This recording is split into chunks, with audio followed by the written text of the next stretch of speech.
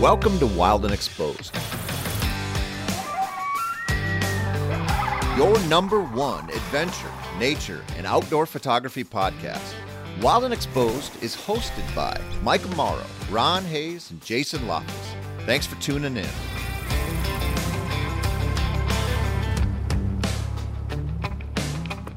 Kate and Adam Rice, what's happening, you guys? Just trying to stay busy. Trying to stay busy. I thought this would be a good time to do a podcast because it seems like everybody's down. It's like, what is going on? What's everybody doing these days? So I thought maybe we could even talk about some of the things that people could be doing just to work on some of their photo gear or techniques or something, just because it's so boring. But just so everybody knows, this is the COVID.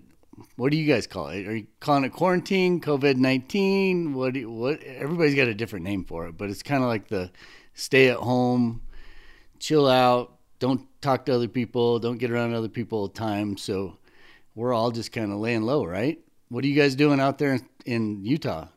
Well, right now we're sitting at a migratory bird refuge, just trying to stay away from people, but still enjoy the outdoors. So kind of nice for the moment. You guys basically live in a van in... Is it like the Salt Lake area or Provo or Park City? I don't know. I don't remember exactly where you guys said you kind of base out of, but I mean, you're basically at home, but you're sitting at a refuge, right? Yeah. Pretty much. But we, traveling is still a little tricky, and it's caused us a little bit of anxiety because some counties have been like, don't come here no matter what, and you'll get in trouble if you do. So we've been trying to not wander too far and especially not cross any state borders. Yep.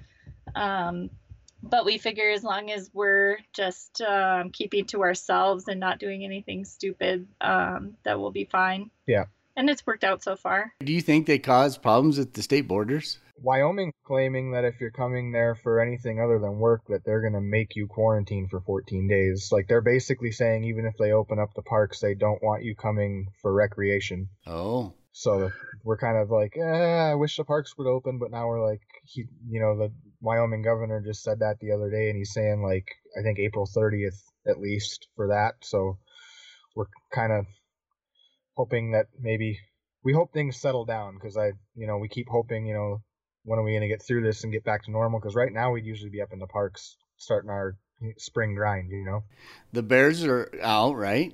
Yeah. Yeah. They're starting to come out. Yep.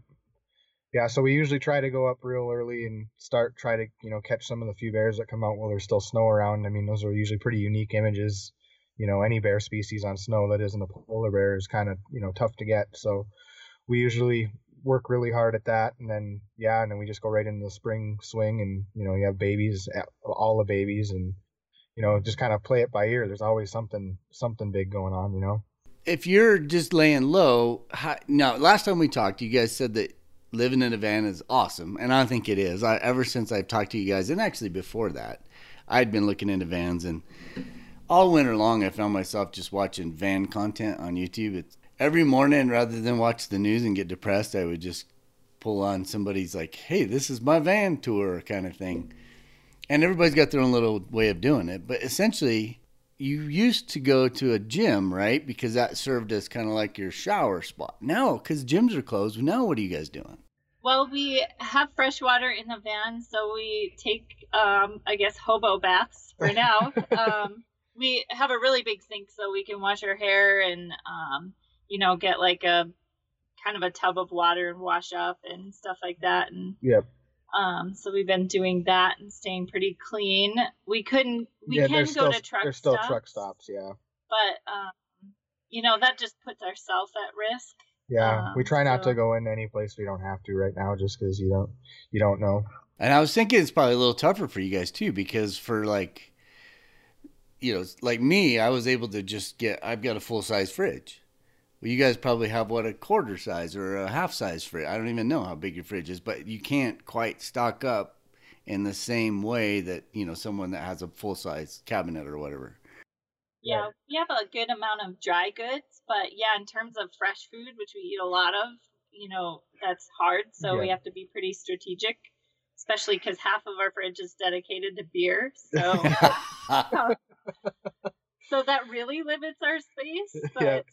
that's necessary for our sanity. And so we got to go to the grocery store probably every 4 or 5 days to get fresh food. But we're really careful, and we've been like wearing gloves and sanitizing before and after. And Yep. we've been sanitizing all of the stuff that comes into the van. Yep. I feel like a hypochondriac, but I just really don't want to spread it around. Yep. What about in Colorado? They just had it's a suggestion. They're saying everybody should wear a mask no matter where you go or what you're doing. Did they do that in Utah yet? Just what the CDC is saying, where they're just saying the CDC recommends wearing some kind of face covering. Yeah. So, I mean, we haven't really seen anybody in public doing it. We figured we'll kind of just play it by ear. We try to really stay away from people even when we go into like the store and stuff, and give everybody a lot of space. So hopefully, that is fine. And I guess, if we start seeing everybody wearing them, I guess we'll just jump on so we're not, like those people.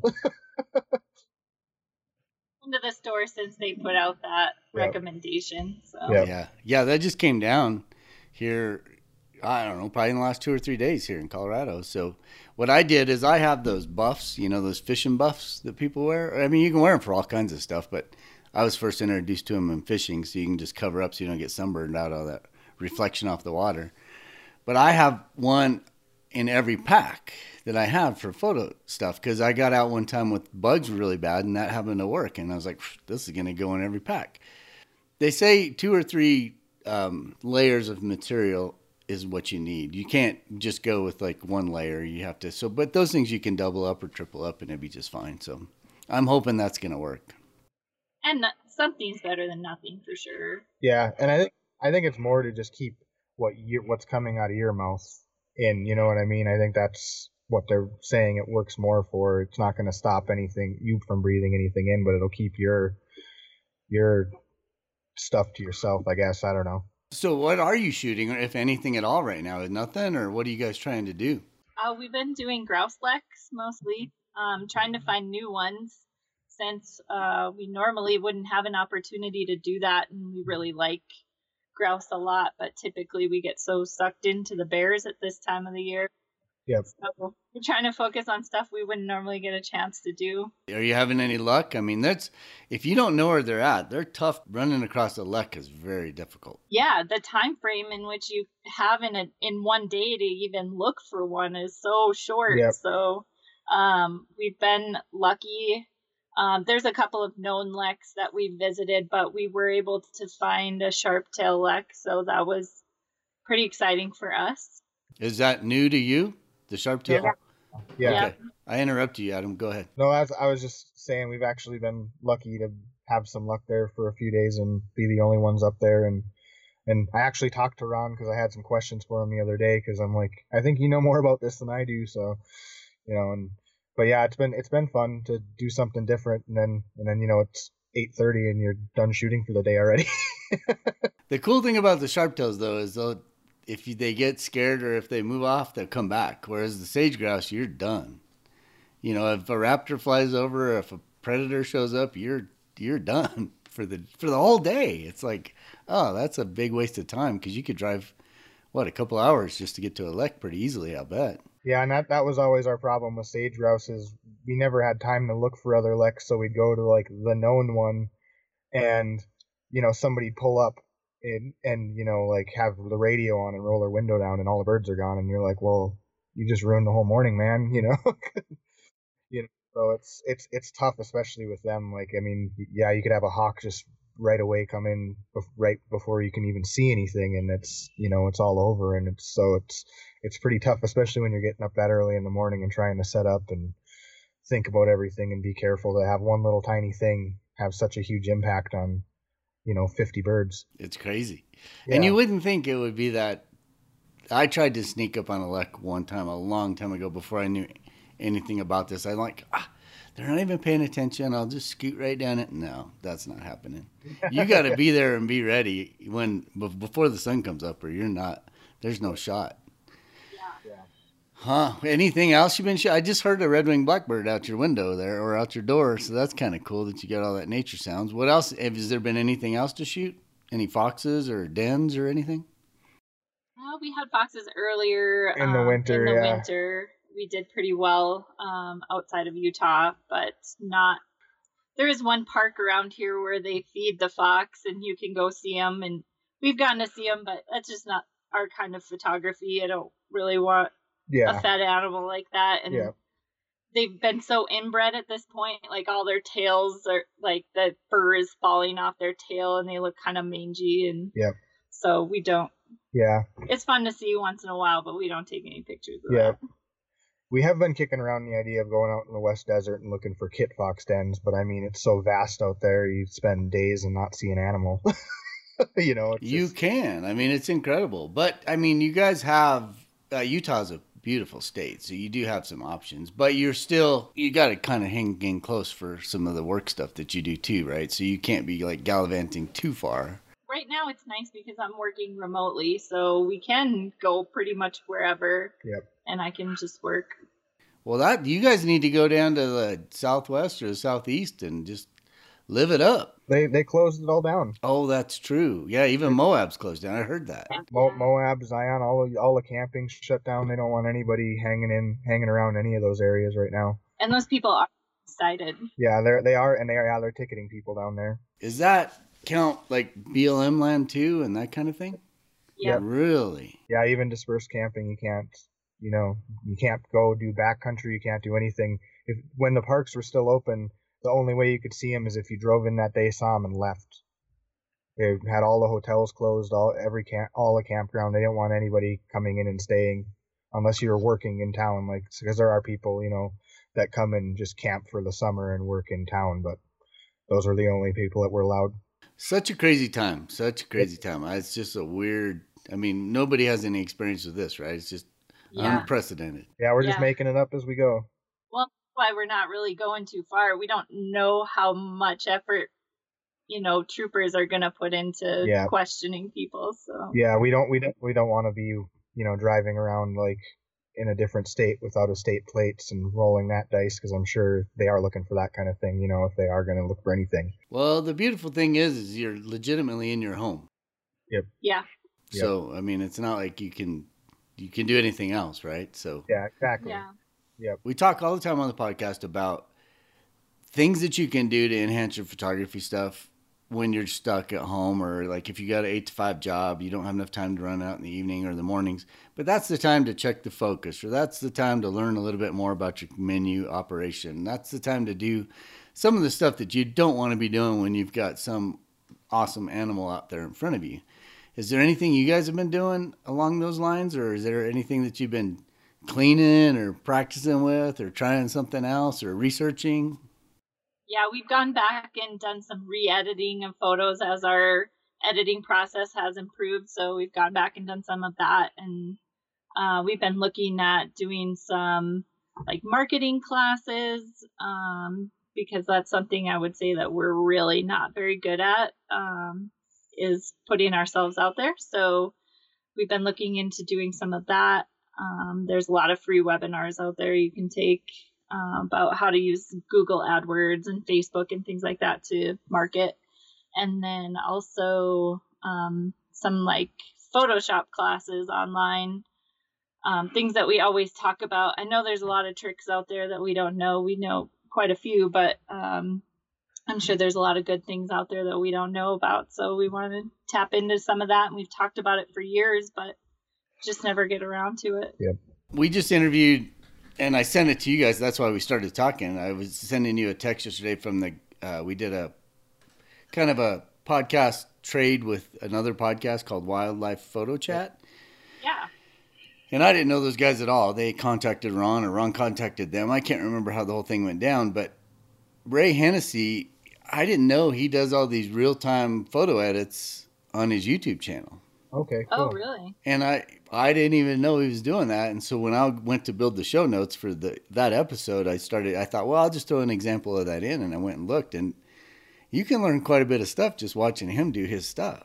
Just you work an image. And yeah, I might not know the name of that tool, but I know which tool he's talking about, and I can see what he's doing with it. And it's like, oh, light bulb just went off. It's like, oh, I could make this happen. So it's the perfect time to be doing that kind of thing for sure. Yeah. how are you fixed for internet? Do you guys just run internet off your phones? Yep, mostly. Yeah, we're kind of looking into just as we realize the more and more we get into this, and especially as we start to kind of branch the business off with our guiding, where we might need more and more data if we're uploading more videos and stuff and doing stuff like that. We're kind of kicking around different options for like a hotspot, because just to give us a little more bandwidth and stuff, because especially with video, your data is just gone. That and with nothing to do, we're definitely Netflix and chilling a little more. No kidding. That eats up the streaming. So, and you probably have like an unlimited plan, but they throttle you at a certain point, right? Especially on the streaming, like we can use as much data as we want on the phones, but once you start streaming another device using your phone, then I think, like we have Verizon, I think you hit 25 and they throttle you way down. Yeah, well, it's one of those things that, like I told you earlier, I've been watching a lot of these van things and conversions and check out my van, and that's always a topic, trying to figure out the best way to do your mobile internet when you're traveling around like that. So you said something earlier about setting up for these tours. Let's talk a little bit about that. You guys just kind of started that this year, right?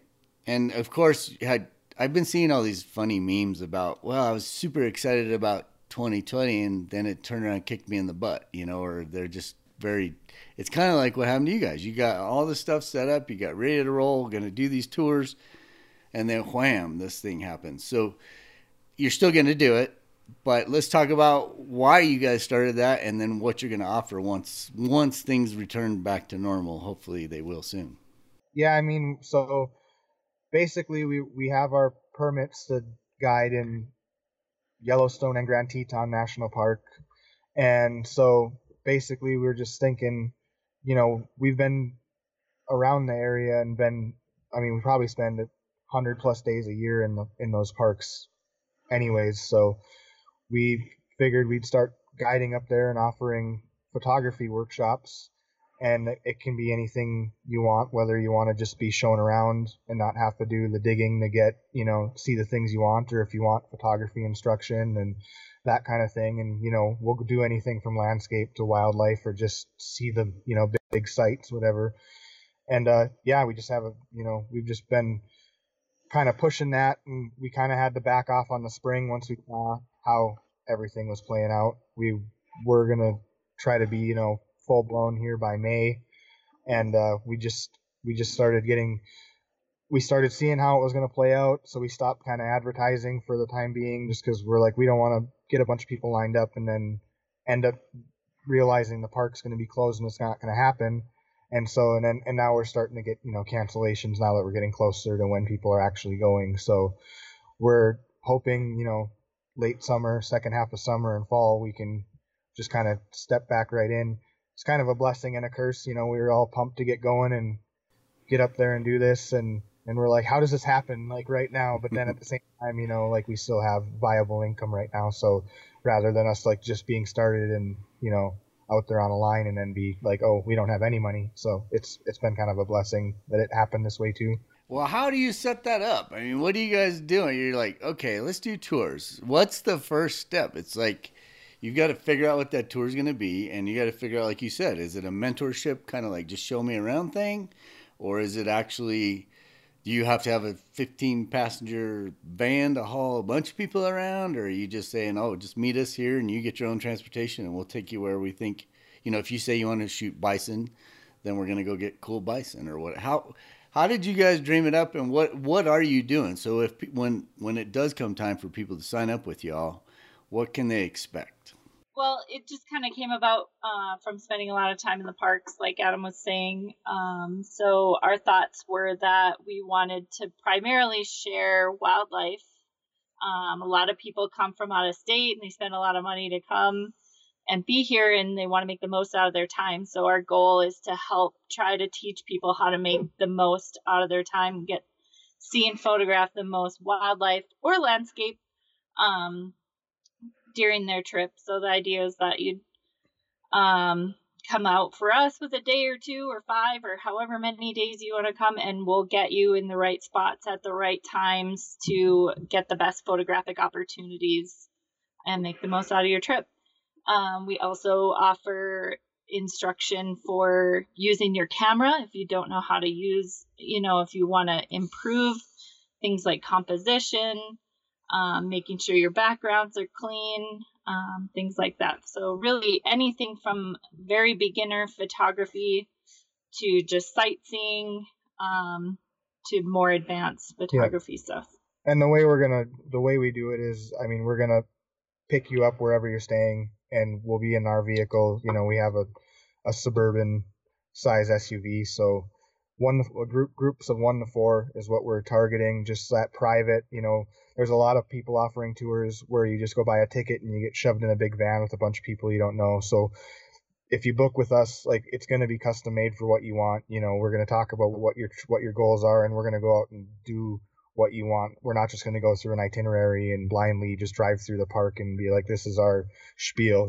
Like, we're going to figure out what the goals are for each client and do our best to get them, whether it's for a half day tour, sunrise or sunset tour that's just 4 or 5 hours, or like Kate said, a multi-day tour. And then we're going to we have some workshops lined up for the winter where there'll be like week-long workshops where we spend 3 days on a snow coach, which you guys have talked about in a few previous podcasts lately, and then a few days up in the Northern Range. And that'll be all the hotels are booked and everything, and you get picked up at the airport by us, and so you never have to rent a car or anything. You don't have to book your hotels. We'll just go do everything. It's all taken care of for you. So on the ones for like the summer and fall, if somebody's staying at a place, will you guys help with that too? If somebody calls up, like someone calls right now and says, okay, well, we think this thing's going to be over by midsummer. I really want to shoot the elk rut or whatever. Let's just say the elk rut in the fall. Would you say, well, we recommend you stay in West Yellowstone, or we recommend that you stay in Gardner, and here's a couple of choices? Or are you guys providing that kind of stuff? Or yeah. Okay, good. Yeah, because we before we moved out here, we stayed in a lot of these places, so we have some experience too. And before we, decided that we're just going to sleep in a vehicle all the time, because before we moved into the van, we slept in our SUV when we were on these trips on the weekends and stuff. So we've just progressively got bigger and bigger, and then we're like, heck, we'll just live in a vehicle. But yeah, so we do know, some of the, we have ideas for, wherever you're trying to photograph. And, this is going to be the shortest distance of commuting if we're just going to be focusing in this part of the park, because especially Yellowstone is huge.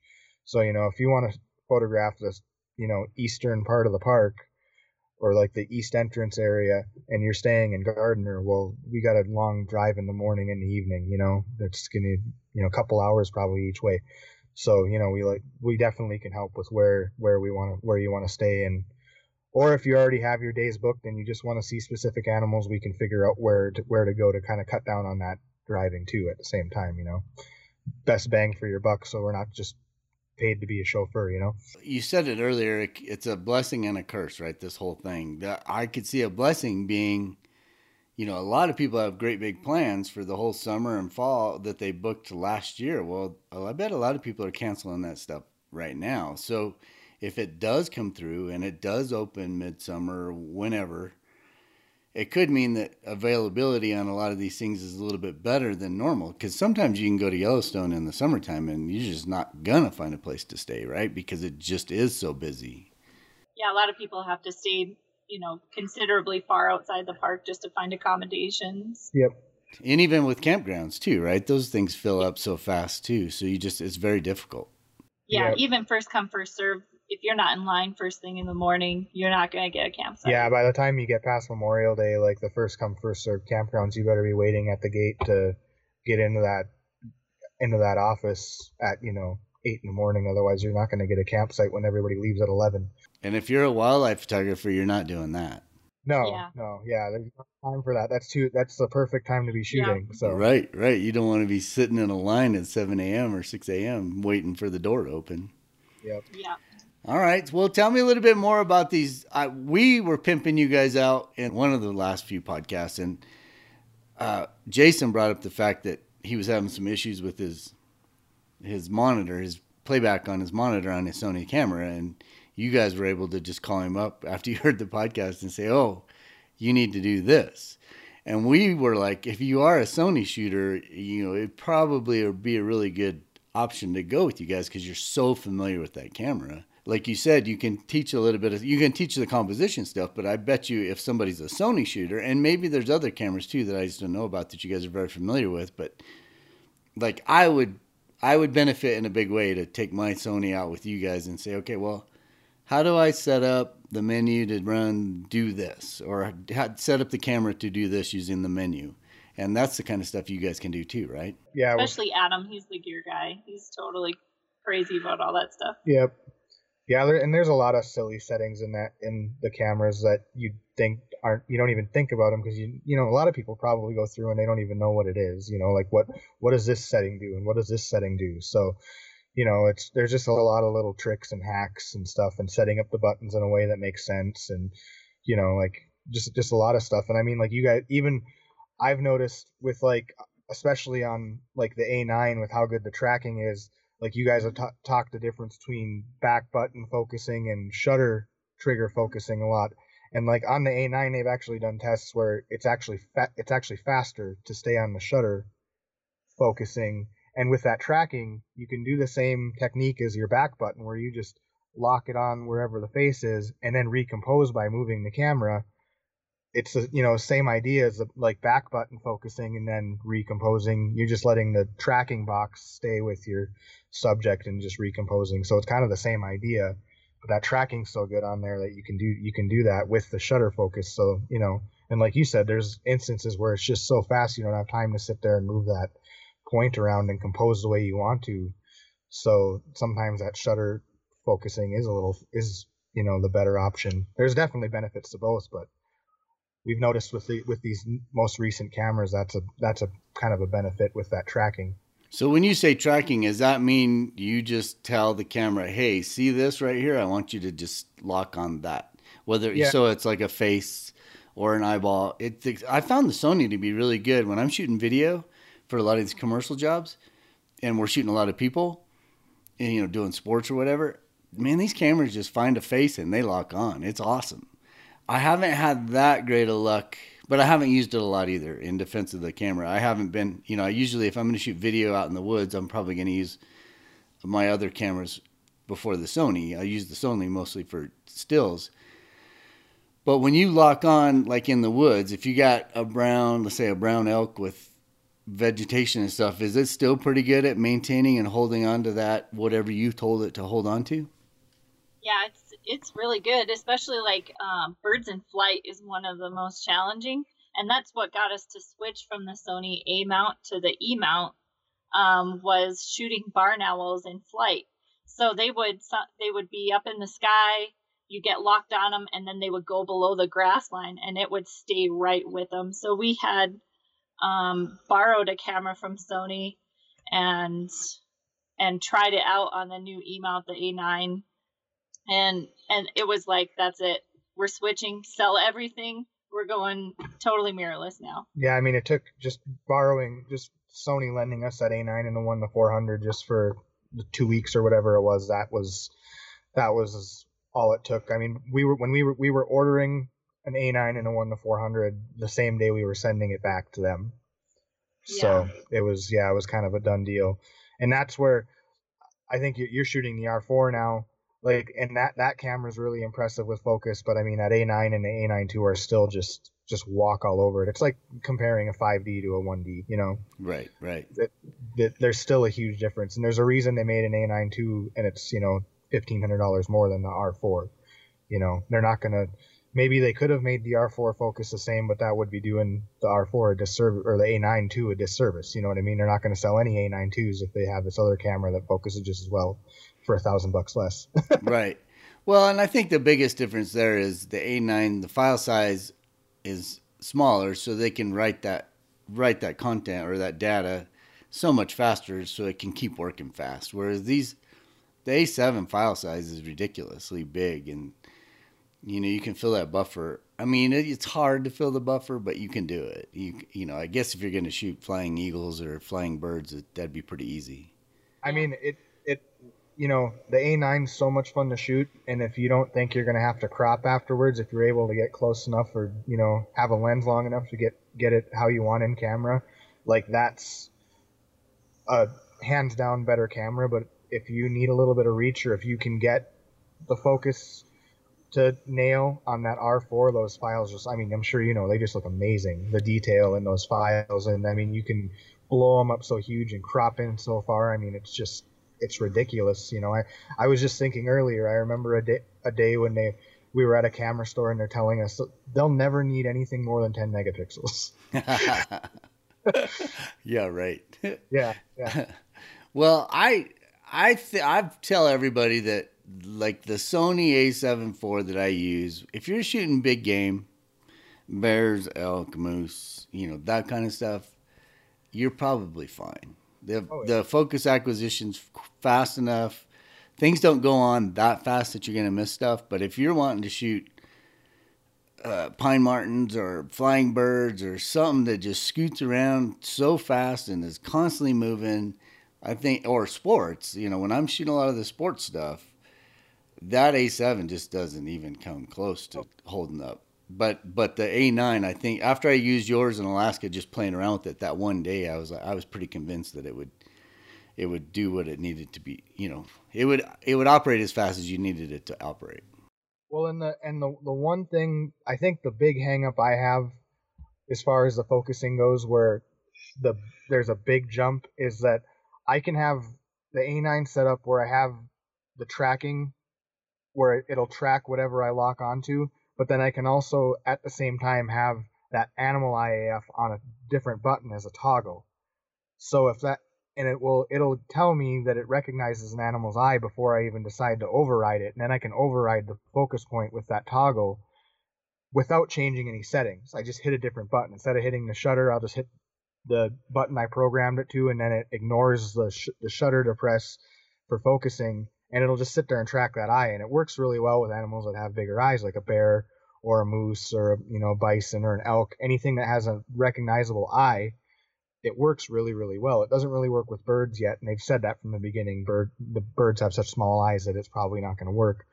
But the R4 has animal IAF and it has tracking, but you have to go turn the tracking off to be able to turn the animal IAF on. So you can't use them both and switch with one button press. And that's for me, I've always thought that's just such a cool feature to be able to be like, yeah, I'm tracking this stuff running around, like, oh, it sees the eyes there, and then just hold that button down and it'll sit there and stay on the eye. So, Kate, would you have figured this out if you didn't have Adam to sit there? Because to me, that's just going poof right over my head. Yeah, I think maybe eventually, but I know that's how I am. I'm like, well, maybe I would figure it out by accident after I screwed up a bunch of shots. I would figure it out, but he's just like, oh yeah, well you do that, and I'm like, he's talking Greek right now to me, and yeah. That's how I feel a lot of times. Yeah. He knows that about so many different cameras, even like Canon and Nikon. He knows a lot of that stuff. He's just such a gear tech. Yeah. Well, that's why you guys make such a good team out there in the field too. I mean, you should be able to, whether you're a Nikon shooter or a Canon shooter or whatever, your workshops would be worth it, just because there's a lot of the principles are the same. How you get to them in the cameras is a little different, but that's not rocket science. You can figure it out. And if Adam, you can get people dialed in there, and then together you guys are just doing all the photo stuff anyway, that would be awesome to be out there on a tour with you guys. So it's just Yellowstone and the Tetons right now. Yeah, for right now. We're hoping that we're planning to in the winter do also a winter workshop up in northern Minnesota in the Saxon Bog for owls and boreal bird species. We have to kind of put it together and advertise a little bit and see what kind of interest there is, because it's a super popular spot, but I don't know if people will want to, pay for something like that up there. I'd imagine they would. But I mean, that's where we got started with photography. So that's kind of our old backyard. When we lived in northern Minnesota, that was every weekend for us. So we were lucky then too. Even though we were in such a hurry to get out of there and get out west, we were lucky to have that in our backyard. I mean, the first owl we ever photographed was a northern hawk owl and then a great gray owl. We're that's just like, cool. This is normal, right? Yeah, right. Hawk owls, man. I chased hawk owls for a long time before I ever got one. But once once you get it kind of dialed in and you're in the right spot, you generally can find them.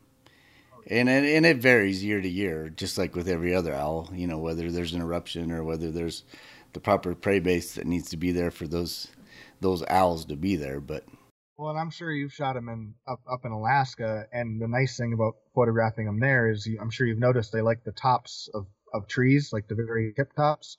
Well, all the trees up there are much shorter than in Minnesota.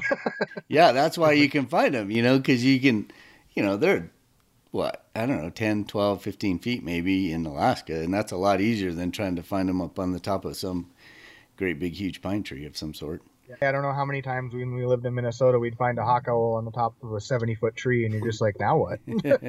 Gee, that's cool. Yeah. Yeah. I mean, and that's just one of those things where you just got to wait it out, right? And try to find some other perches where you can find a perch that is in a manageable tree that is not too terribly tall. What about, like, around Utah?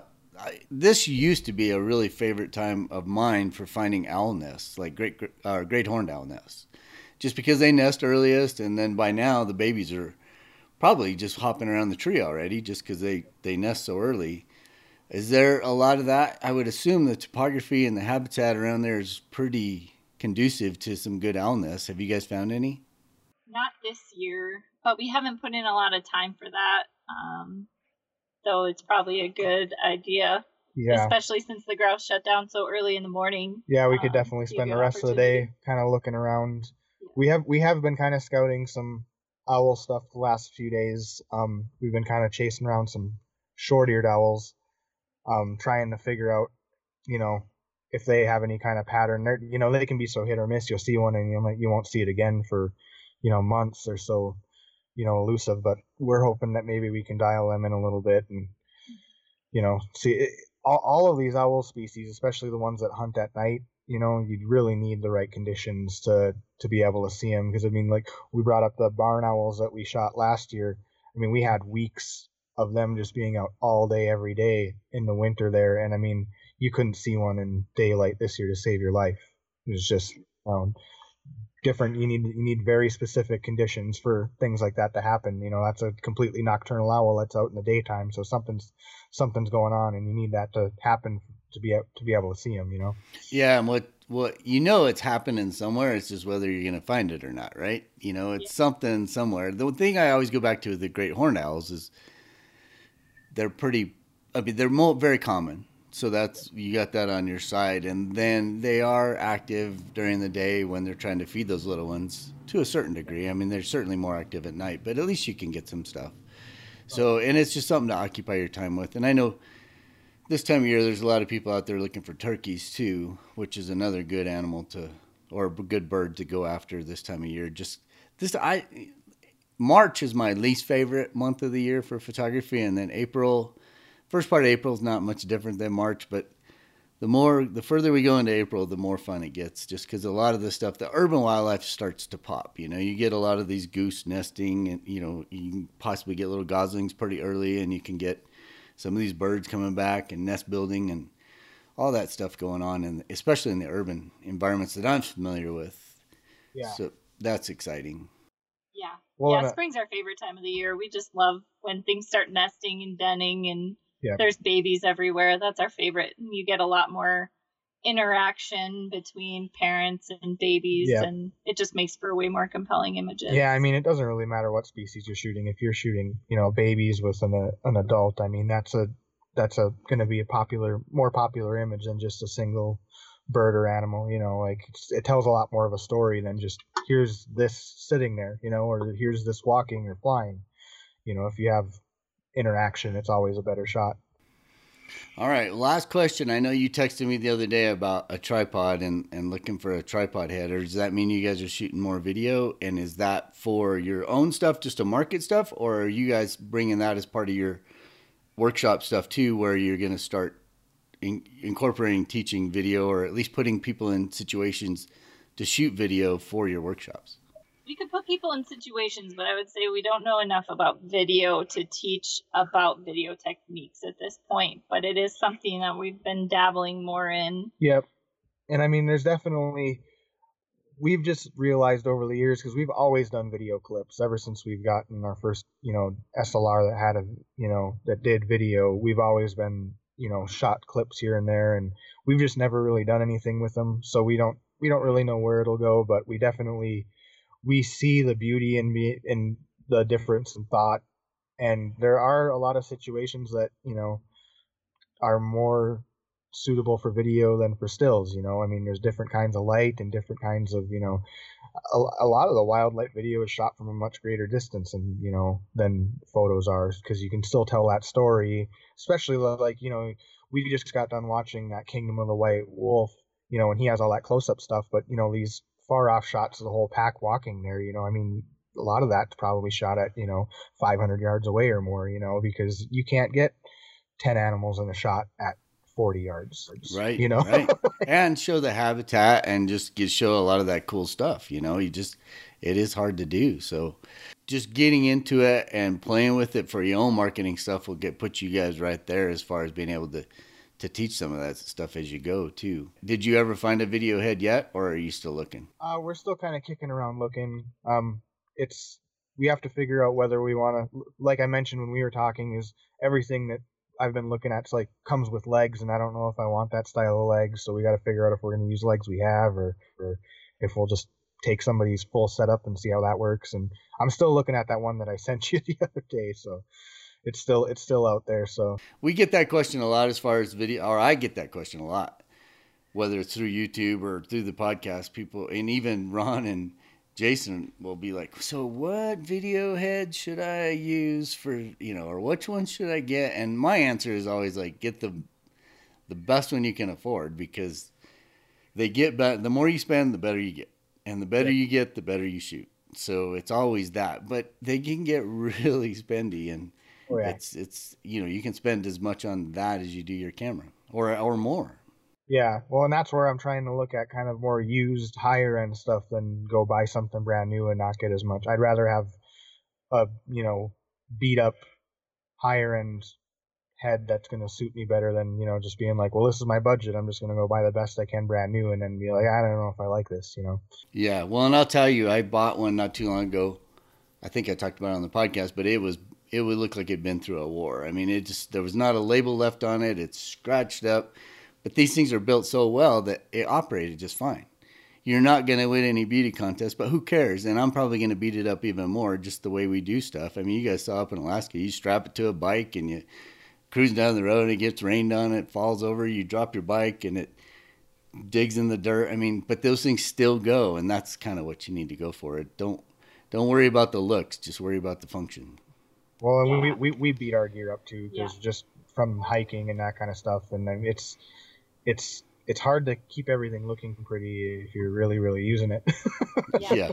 Well, so I won't keep you any longer. Tell me what your Instagram handle is, where people can find you on Facebook, and then also all the information about the workshops. Where should people go to find that information? Information for the workshops and the tours, you can go to carsafaris.com, KARSAFARIS, Car Safaris. That's where we do that. And then all of our photography is always done on Car Photography. It's actually carphotography.net. So always KAR for Kate and Adam Rice. And then same for Facebook and Instagram for Car Photography. Yeah. Instagram's just Car Photography, and Facebook, I think if you're trying to type in the actual web address, it's Car Photography MN. But if you search Car Photography, we should be the top.